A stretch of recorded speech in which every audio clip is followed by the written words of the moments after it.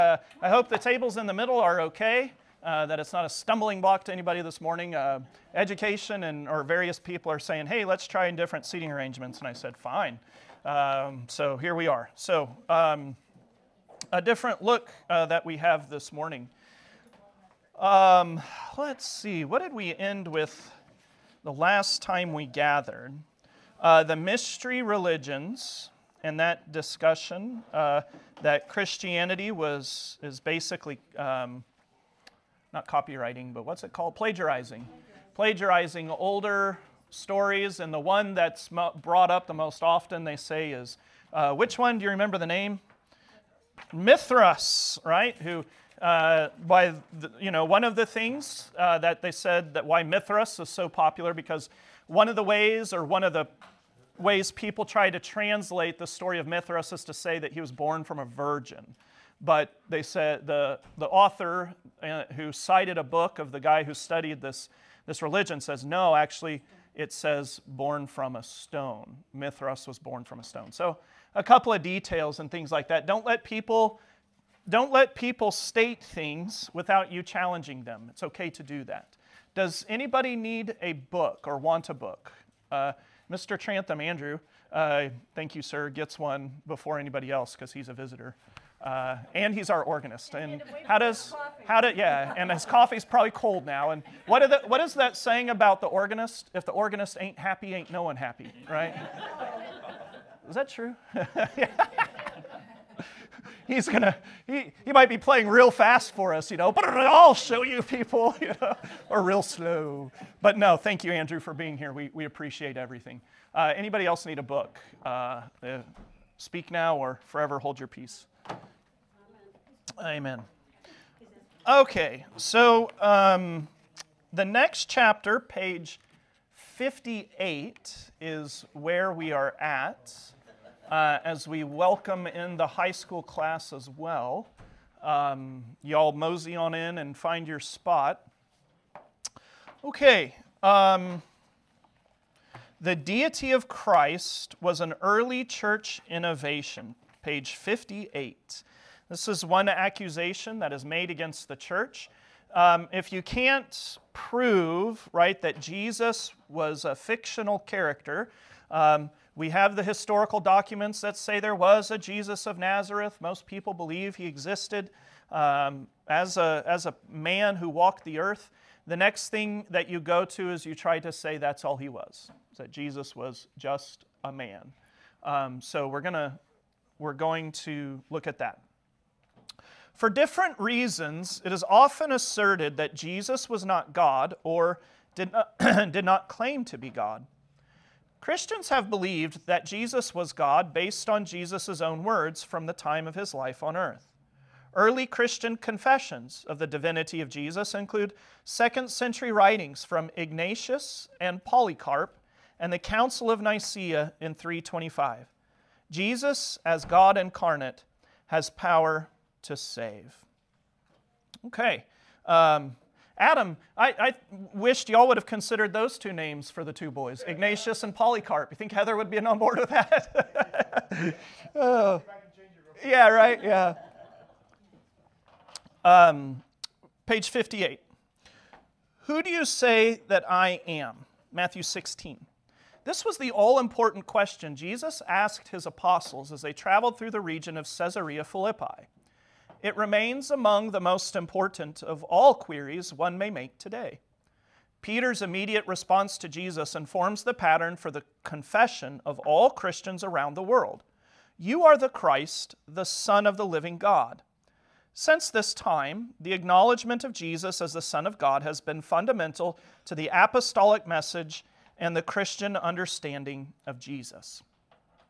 Okay, just seeing this word here reminded me that I wanted to touch a little bit on that term apostolic. Does anybody know what apostle means? It's a Greek word. If somebody asked you, what's the difference between the apostles or disciples? Okay, yeah, the apostles were eyewitnesses. The word apostle itself means sent. So we talk about the apostles as the eyewitnesses of Jesus who also were sent directly and personally by Jesus. That's why we would say the Apostle Paul, the Apostle Peter, and why you do not call me Apostle Tab. Although that might be nice, you know. I think that would require a pay raise. But you do hear or you do see different churches using that term, right? A lot of times it's like a charismatic church, right? Apostle Billy, right? Come here, Apostle whoever and such. We use the word, we reserve that word for the eyewitnesses and those sent directly by Jesus. Now, can we call ourselves apostles? Well, you could, in a sense. You can say we are all witnesses to Jesus. We're not eyewitnesses. We haven't seen him. Has Jesus personally sent you? Sure. Yeah, absolutely. We are all sent ones of Christ. In his baptism, he gave you a personal sending. That is yours. He's claimed you as his own. But we kind of reserve the word apostle or apostolic kind of to set apart the authority of the eyewitnesses, right? And they're the ones whose gospels, right, we set as the word of God. So while the term apostle could in a general sense be applied to us, I stay away from it and really only reserving the word apostle for those who are eyewitnesses, the authors of Scripture for us, the sent ones of Christ. So now we all preach and teach the apostolic word. The church is built on the apostolic witness, the witnesses of Christ. We are told in Revelation, the wall of Jerusalem is built on the confession of the apostles. The New Jerusalem, the temple, is built on top of the confession of the apostles. That's why, like in older churches, did anybody watch that king's coronation thing? I knew Nancy did. That was you. What is my favorite saying? I haven't cared what's happened in England since 1776. How was it, Nancy? Well, it was the hostess was from Britain, and so she also had a party a couple years ago for the Queen. Okay. We got our picture taken with a life-size picture. Oh, how fun. That's great. We all had to buy these Fascinators. See, I know the word. Yeah. And then you could have worn it for the Kentucky Derby. Didn't that happen this weekend too, or something like that? It was yesterday. Yeah. See where your loyalties lie. Yeah. It's either Kentucky or England. And it was quite ornate, wasn't it? Quite liturgical, and there was the utmost respect paid for it, and it's quite something, the royalty and the liturgy, right, of what they did was orderly. It was sacred. I didn't see it, but I've heard and I've seen things like this before. There was no apologies, was there? Oh, we're sorry that it's so formal. Yeah. But this is the first time leaders of other faiths were invited there. Oh, nice. Had a prayer. Oh, for ooh. him because he That's too bad. wants to embrace all faiths. Yeah, that's too bad. Didn't you hear the joke? I said that's too bad. It wasn't a joke, really. But yeah, that they're putting all faiths on the same level, right? But my point in being that, for this, they still view this kingly institution as an institution from God, and it's sacred. There was no apologies for it. They want by their actions to teach something, the sacredness of what is happening. And that's what we do, too, by using this term apostle and the apostles' teaching. In, like, England and Europe and various foreign nations where Christianity has deep roots, this is why they bury people in the floor of the church. Did you know that? Have you heard this? That if you're a very influential person, if you're a pastor of a church, a high-ranking individual in service to the church, and you die, they bury you right under the church, in the catacombs, right, what we might call catacombs of the church, or they'll bury you under the altar. Because in the book of Revelation it says the church is built on top of the apostolic witness of the proclamation, the apostolic word, right, is what the church is built upon. So, yeah, they literally bury those who proclaimed that apostolic message. They literally bury them under the church. Right? Y'all remember, I thought I've told this joke before, but that doesn't stop me from telling it again. When Dick Stark was trustee, right, and he was doing a bunch of stuff, imagine that. And I told him one day, I said, Dick, I hope you know where your burial plot is. And he said, yeah, I can't wait to get there. No, I'm kidding. And I said, because he was part of this new renovations. I told him, we're going to bury you under the altar of these new renovations in the church. He got a kick out of that. But this is why, is because they were faithful proclaimers of the apostolic message. They were not apostolic. In a sense, we all are, but anyway. Just want to get that out because you hear that term used and misused a lot in our day and age, especially in the Bible Belt. Okay, the apostolic message and the understanding of Jesus includes his divinity. Historically, bottom paragraph of page 58, historically, Christians have understood the title Son of God to mean that Jesus is God himself. Therefore, as the Nicene Creed asserted, referring to Jesus as the Son of God is the same as calling him true God.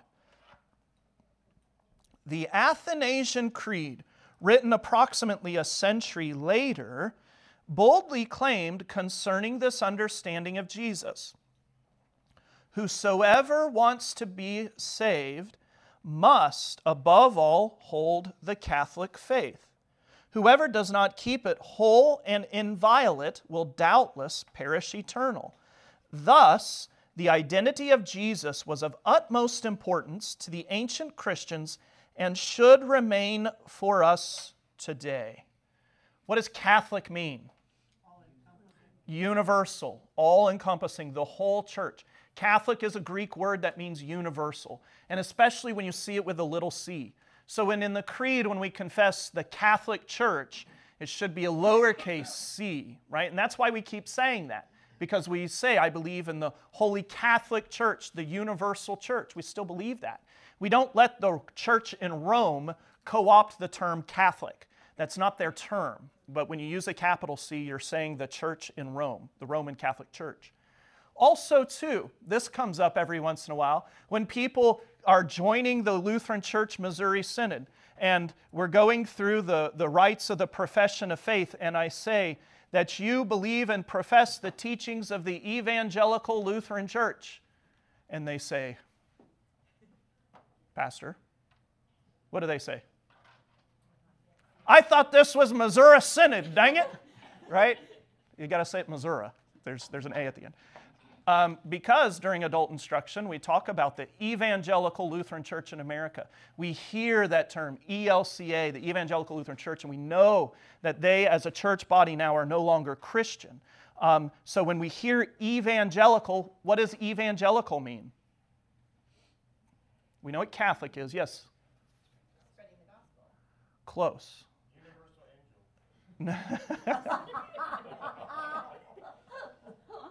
Close. Evangelical just means gospel. It means good news. Evangel, the good news, bringers of good news. You can hear angel in it, right? Evangelical.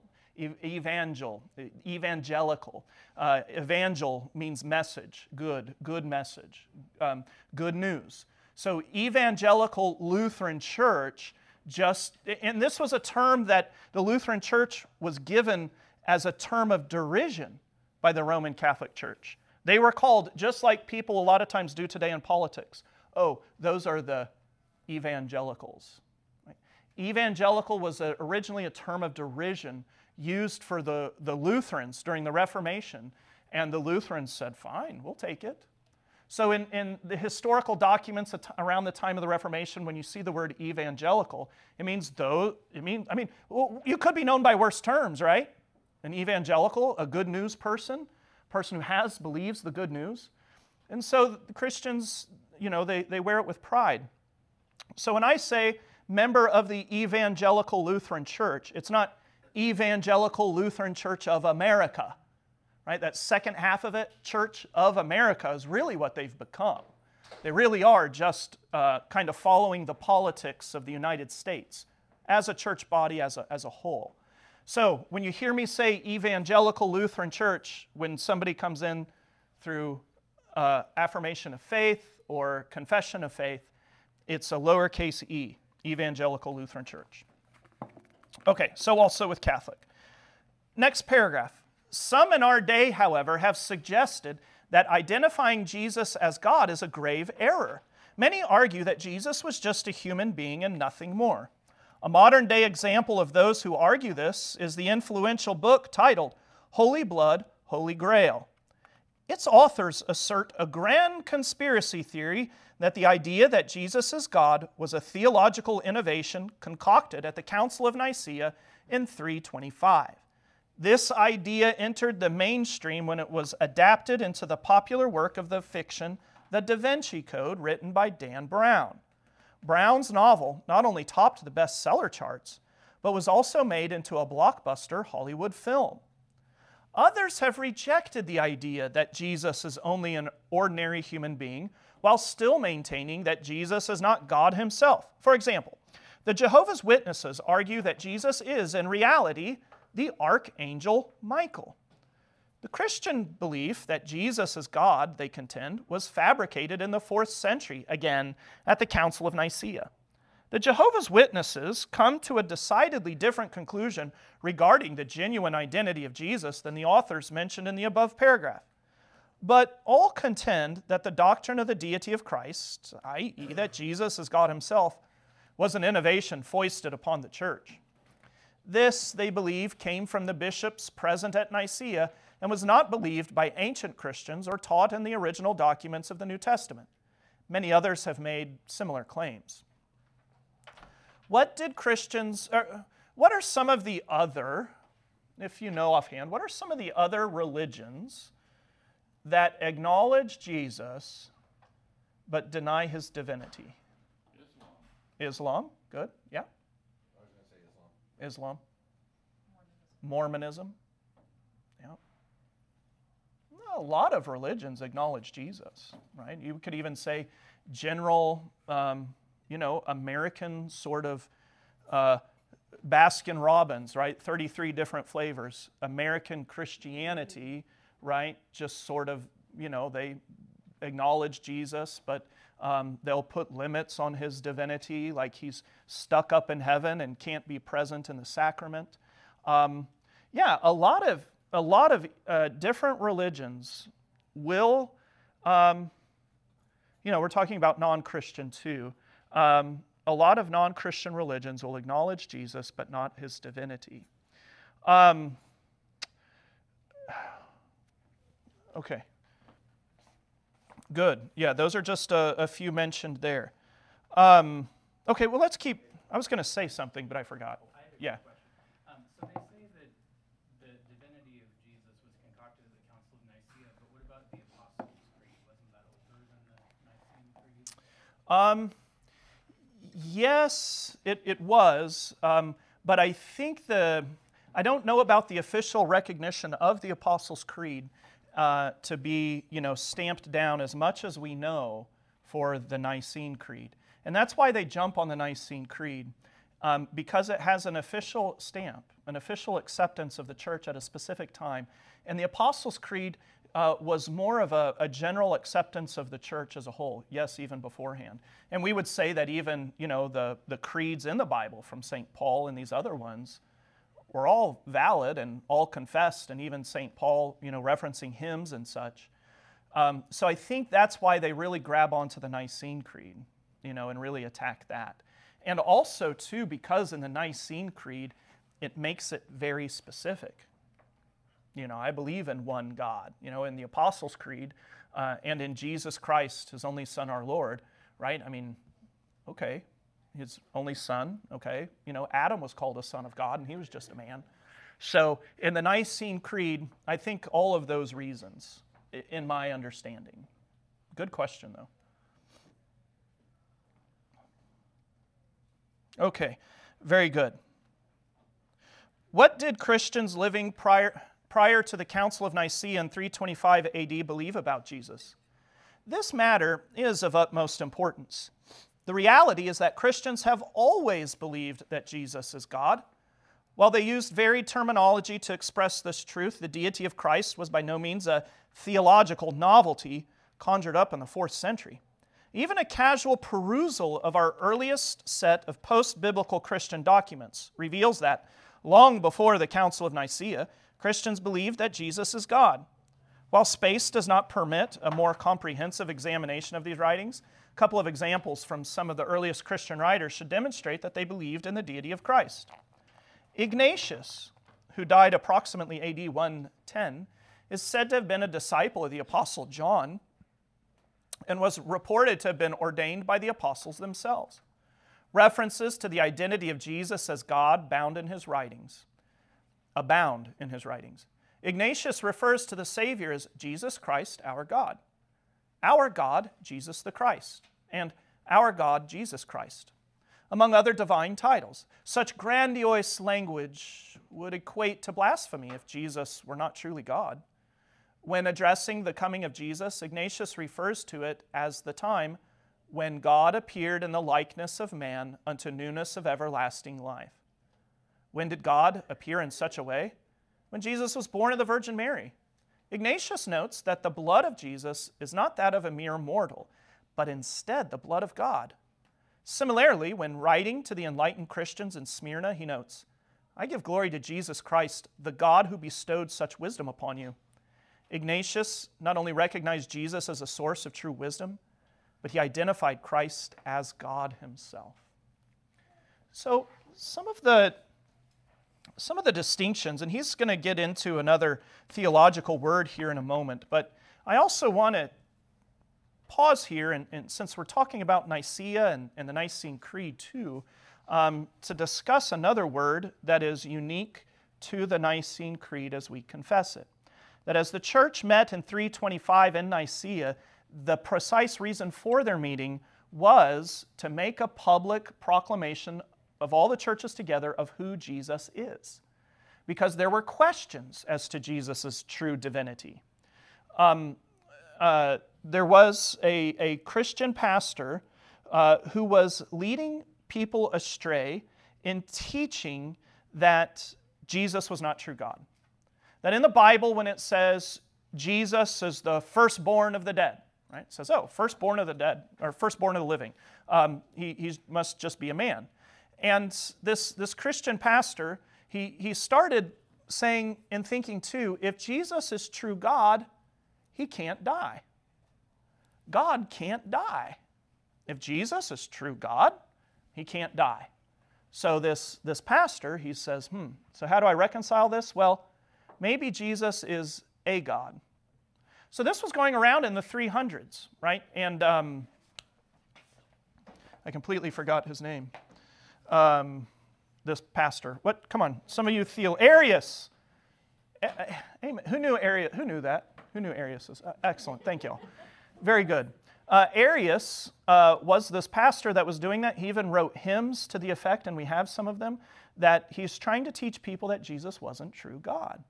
So this idea that Jesus wasn't true God has been around for a long time, that Jesus was just a God. Okay? And in the Nicene Creed, they came up with the word that we say together when we confess it. We have begotten of the Father, right? Being of one substance. When we say that word, that is the word the church used to say Jesus is the same God as the Father. Being of one substance with the Father. Yes, it doesn't make sense that God himself would die. In Jesus, that's what he teaches us, and that's what we confess. So Arius was rebuked at 325 at the Council of Nicaea. That's what it's known for. And it's also, allegedly, this is where Santa Claus made his name known. It's legendary, it's supposedly where St. Nicholas of Smyrna, right? I think that's what it was so upset. Y'all have heard me say this, right?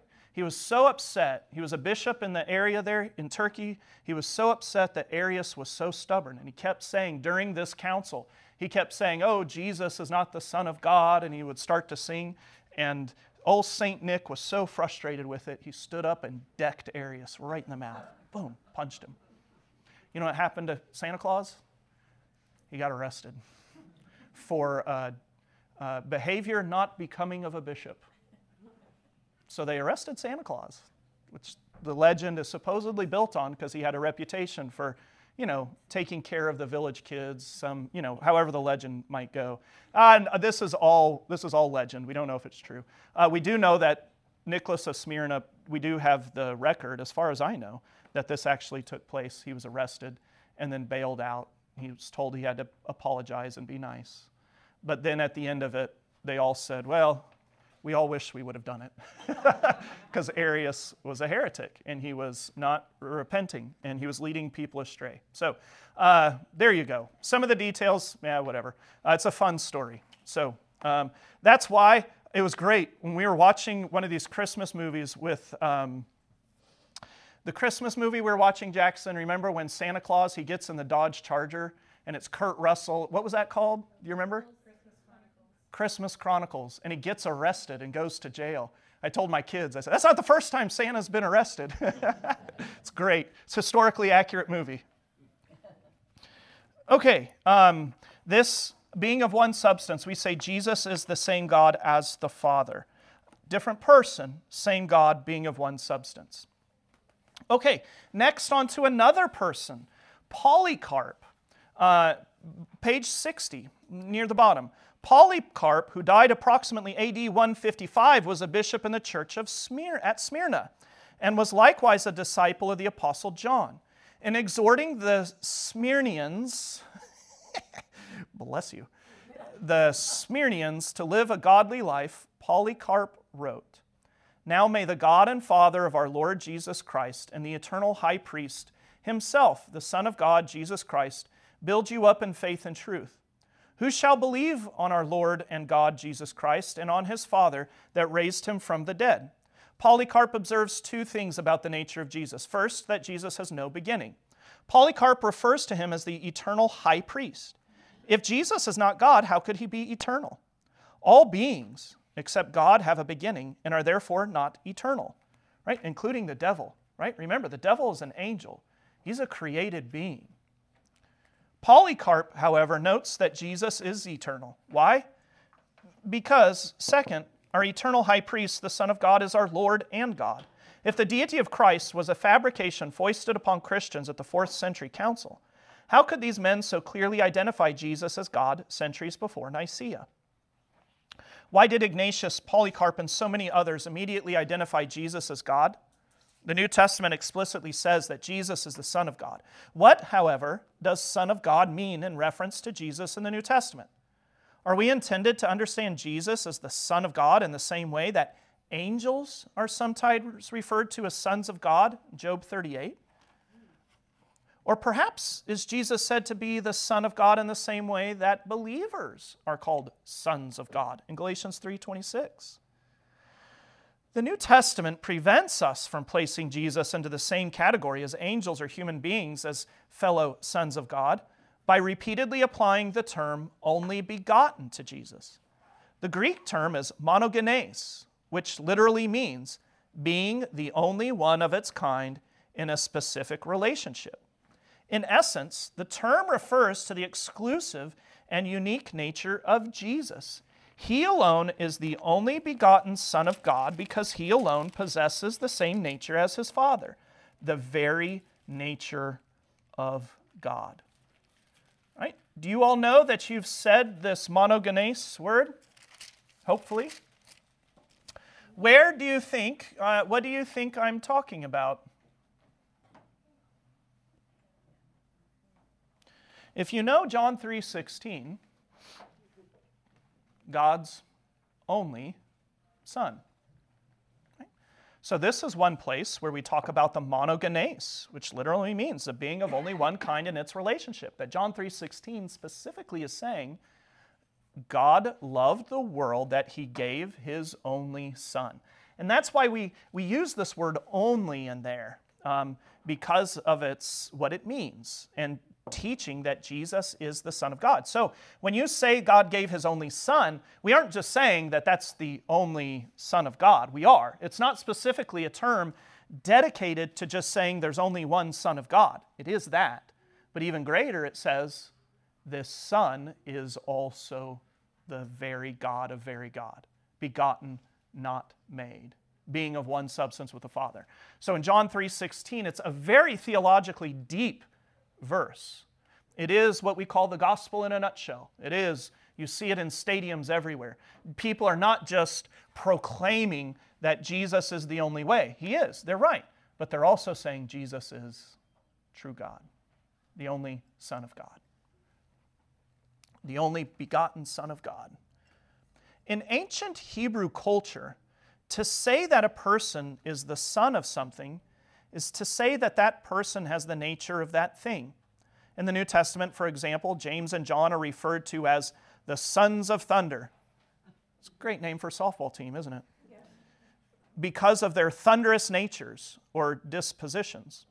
When Jesus claimed to be the unique Son of God in the way he did, he was claiming to possess the same divine nature as his Father. The Jews in Jesus' day clearly understood this. In John 5, for example, Jesus heals a man who had been suffering with paralysis. The man, following Jesus' instructions, takes up the bed on which he had been lying in order to walk home. The Jews see the man carrying his bed and are angered because they perceive him to be working on the Sabbath. The Jews then confront Jesus to ask why he told the man to carry his bed on the Sabbath. Jesus responds, "My Father is working until now, and I am working." This immediately enrages them. They seek to kill Jesus. Why? The text tells us. This is why the Jews were seeking all the more to kill him, because not only was he breaking the Sabbath, but he was even calling God his own Father, making himself equal with God. John 5:18. How is Jesus making himself equal with God? By calling God his Father, and thereby claiming to possess the same divine nature as his Father. The Jews understood this. So did the apostles, which is why we so often read of them referring explicitly to Jesus as God. For example, in opening his gospel, the Apostle John writes, "In the beginning was the Word was with God, and the Word was God. And the Word became flesh and dwelt among us. And we have seen his glory. Glory as the only Son from the Father, full of grace and truth." There's little doubt that this only Son from the Father is Jesus. Yet this same Jesus is said to be the person of the Word who became flesh. The very same person is with God the Father and also is himself God. That is, he possesses the same divine nature as his Father. Thus, John identifies Jesus as God. Jesus does the same concerning himself. In John 8, he's contending with the religious leaders of his day concerning his identity. The Jews explicitly asked Jesus, "Who do you make yourself out to be?" His final response is recorded for us. "Truly, truly," which is really, in the text, it's "Amen, amen." "Amen, amen, I say to you, before Abraham was, I am." His opponents again became irate and seek to kill him. Why? They believe Jesus was committing blasphemy. In Exodus 3, when Moses is being commissioned by Almighty God to deliver his people from slavery in Egypt, Moses asks God to tell him his name. The response given by God is, "I am who I am. Say this to the people of Israel, I am has sent me to you." When Jesus claimed the title, the divine title, "I am," the Jews rightly understood him as claiming to be God. This is why they attempted to stone him for blasphemy. All the apostles and their disciples understood Jesus' claims. That's why Thomas confessed Jesus to be my Lord and my God in John 20, after his resurrection from the dead. That's why Titus calls him our great God and Savior, Jesus Christ, Titus 2:13. That's why Peter refers to him as our God and Savior, Jesus Christ, 2 Peter 1. That's why Paul affirms Jesus as Christ, who is God over all, blessed be forever, Romans 9:5. It's why the apostles worshipped him, Matthew 14, and it's what the apostles meant when they referred to Jesus as Lord, Philemon 2. In their minds and in their writings, there is no ambiguity. Jesus is God. Why does all this matter? Is it all just theological hair splitting? In a word, no. The Apostle Paul once warned, "But I'm afraid that as the serpent deceived Eve by his cunning, your thoughts will be led astray from a sincere and pure devotion to Christ. For if someone comes and proclaims another Jesus than the one we proclaimed, or if you receive a different spirit from the one you received, or if you accept a different gospel from the one you accepted, you put up with it readily enough. Presenting Jesus as anything other than God quite simply presents a different Jesus, and therefore a different gospel. Only the real Jesus, God himself in human flesh, can give us the real gospel, and only the real gospel has the power to save.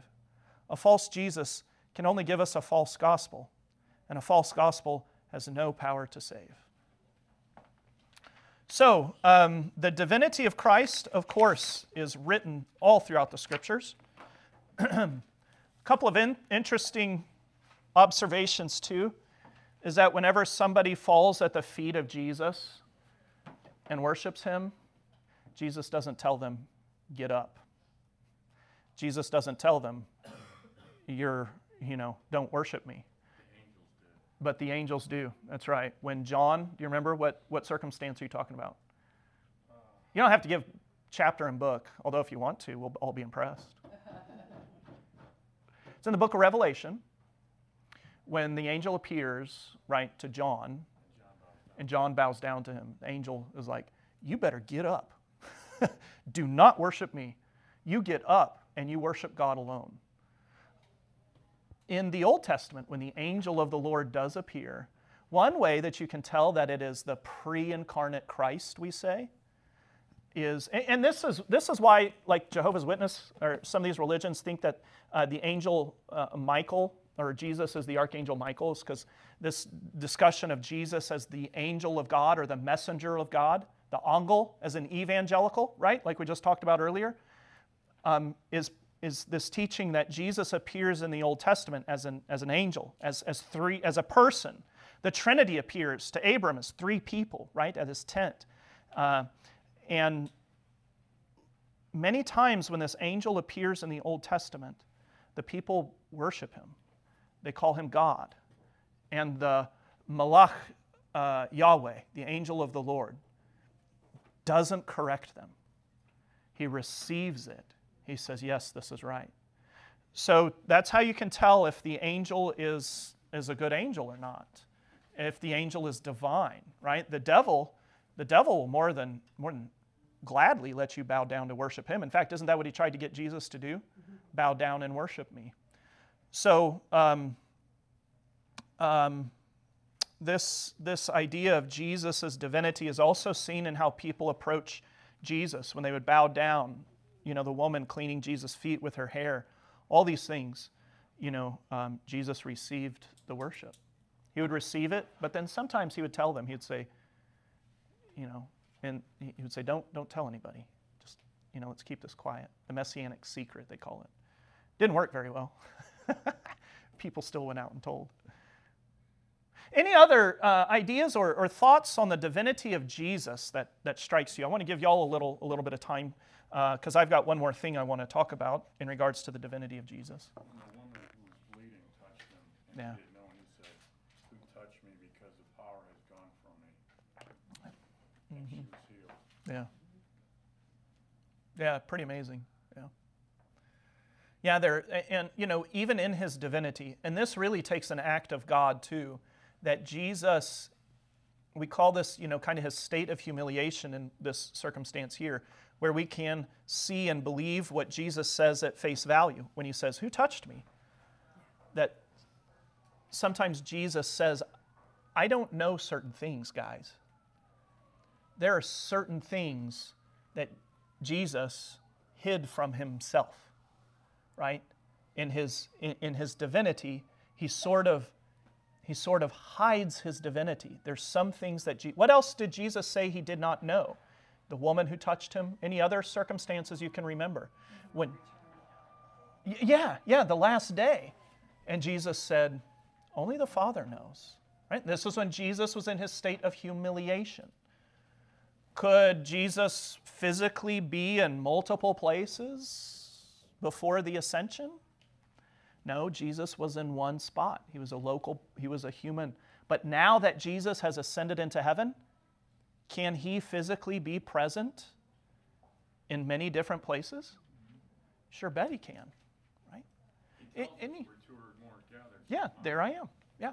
Any other questions and thoughts about divinity of Jesus? Not a question. I'm surprised this didn't reference the John, chapter 10, where he says, I and the Father are one. Mm-hmm. He's talking about the, Yeah. he's the shepherd. Yeah. You could fill a whole book on this. Yeah. It's great stuff. Yeah, thank you. Yeah, I and the Father are one. Any other thoughts or questions? Was that it? Yeah. That's another good passage. Yeah. Yep. Which particular verse do you recall, or you just remember it in general? John 14, 1 to 11. Yeah. As the author said, you could fill a book, with these things. It's great. In relation to this, you just interrupt me when you're ready, Dave. In relation to this too, and I preach about this today, we have to talk about what happened at the outlet malls yesterday, just because of its close proximity to us. Did you find it? So it was John 14, starting with verse 9, Jesus said to him, have I, and of course Philip asked him about it, and he said, have I been with you so long and you still don't know me, Philip? Whoever has seen me has seen the Father. How can you say, show us the Father? Do you not believe that I am in the Father and the Father is in me? Yeah, exactly. Very good. It's a pretty bold thing for a Christian to receive and believe Jesus' words in the Lord's Supper. Because Jesus, we are told in the Scriptures, when we partake of the Lord's Supper, we are confessing His death until He comes. When we come to the Lord's Supper, we are saying, Jesus is risen, and I am receiving His risen physical body and blood.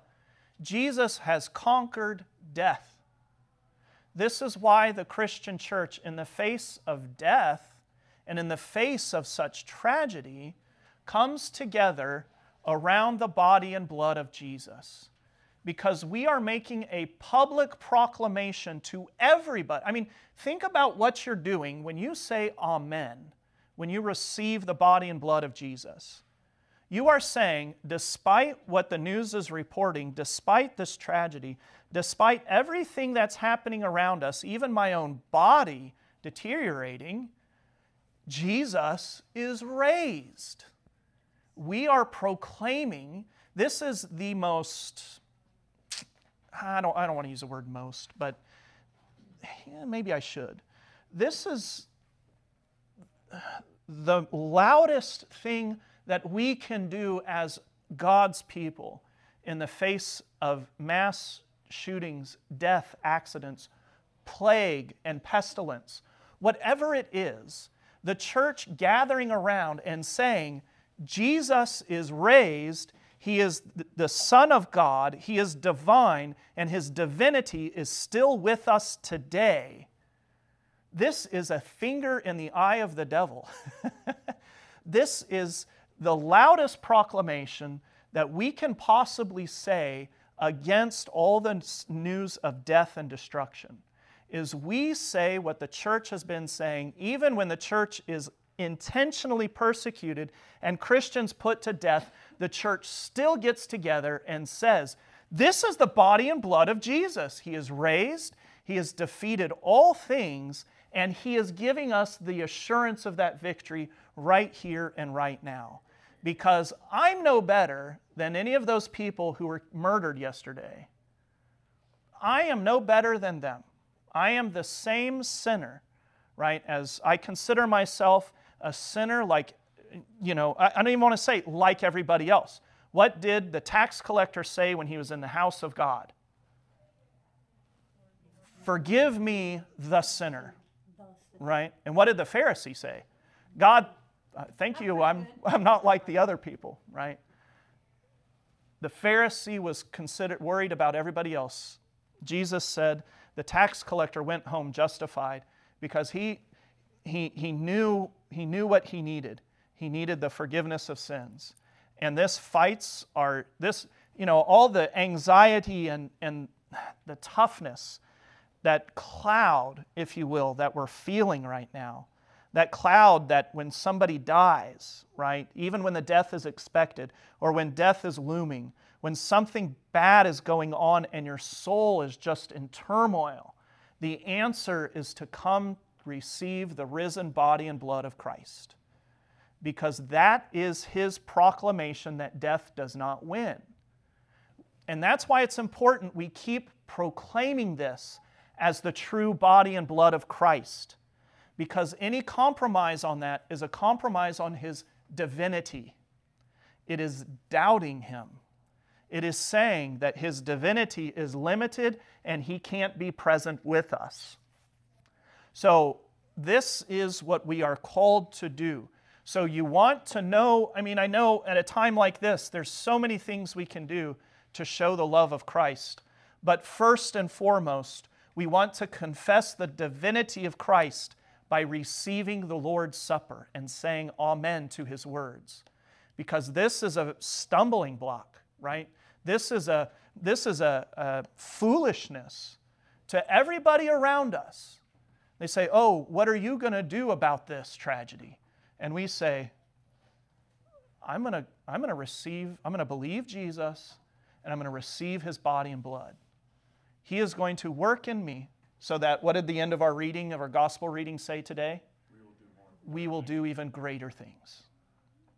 And yeah, there are all kinds of things we wish we could do. But first and foremost, we proclaim the Lord's death until He comes by gathering around together and proclaiming to the whole world, Jesus is risen.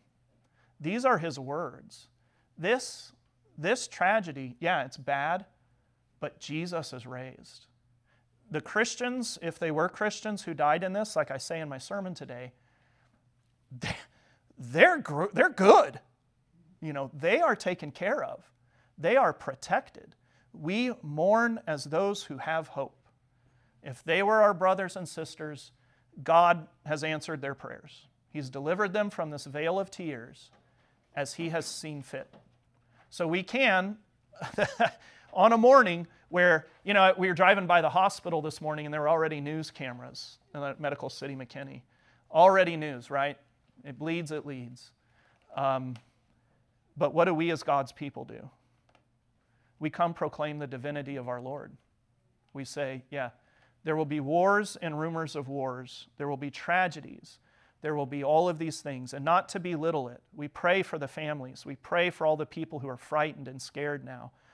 But we also do not shy away from proclaiming the divinity of Christ, because that's what's going to be a public witness to all of those around us. And it's too sad that we're at a time now where the Word of God is trying to be silenced.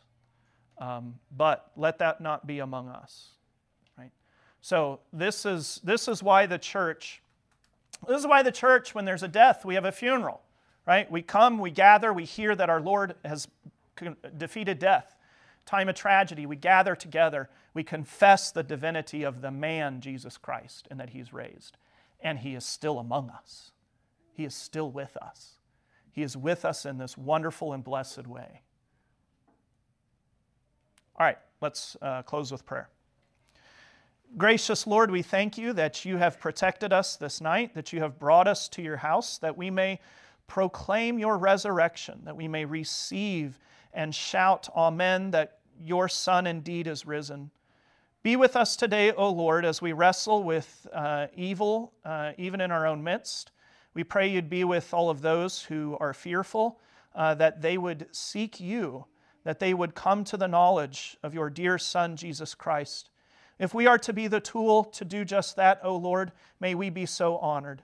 Grant us courage, grant us strength and patience, that we too may not fall victim to fear or the shouts of the devil, but that we would indeed continue to proclaim Your Son as true God, raised from the dead for our benefit. Help us this week, protect us, be with our community, and grant us perseverance. And Lord, please put a stop to evil, put an end to the chaos.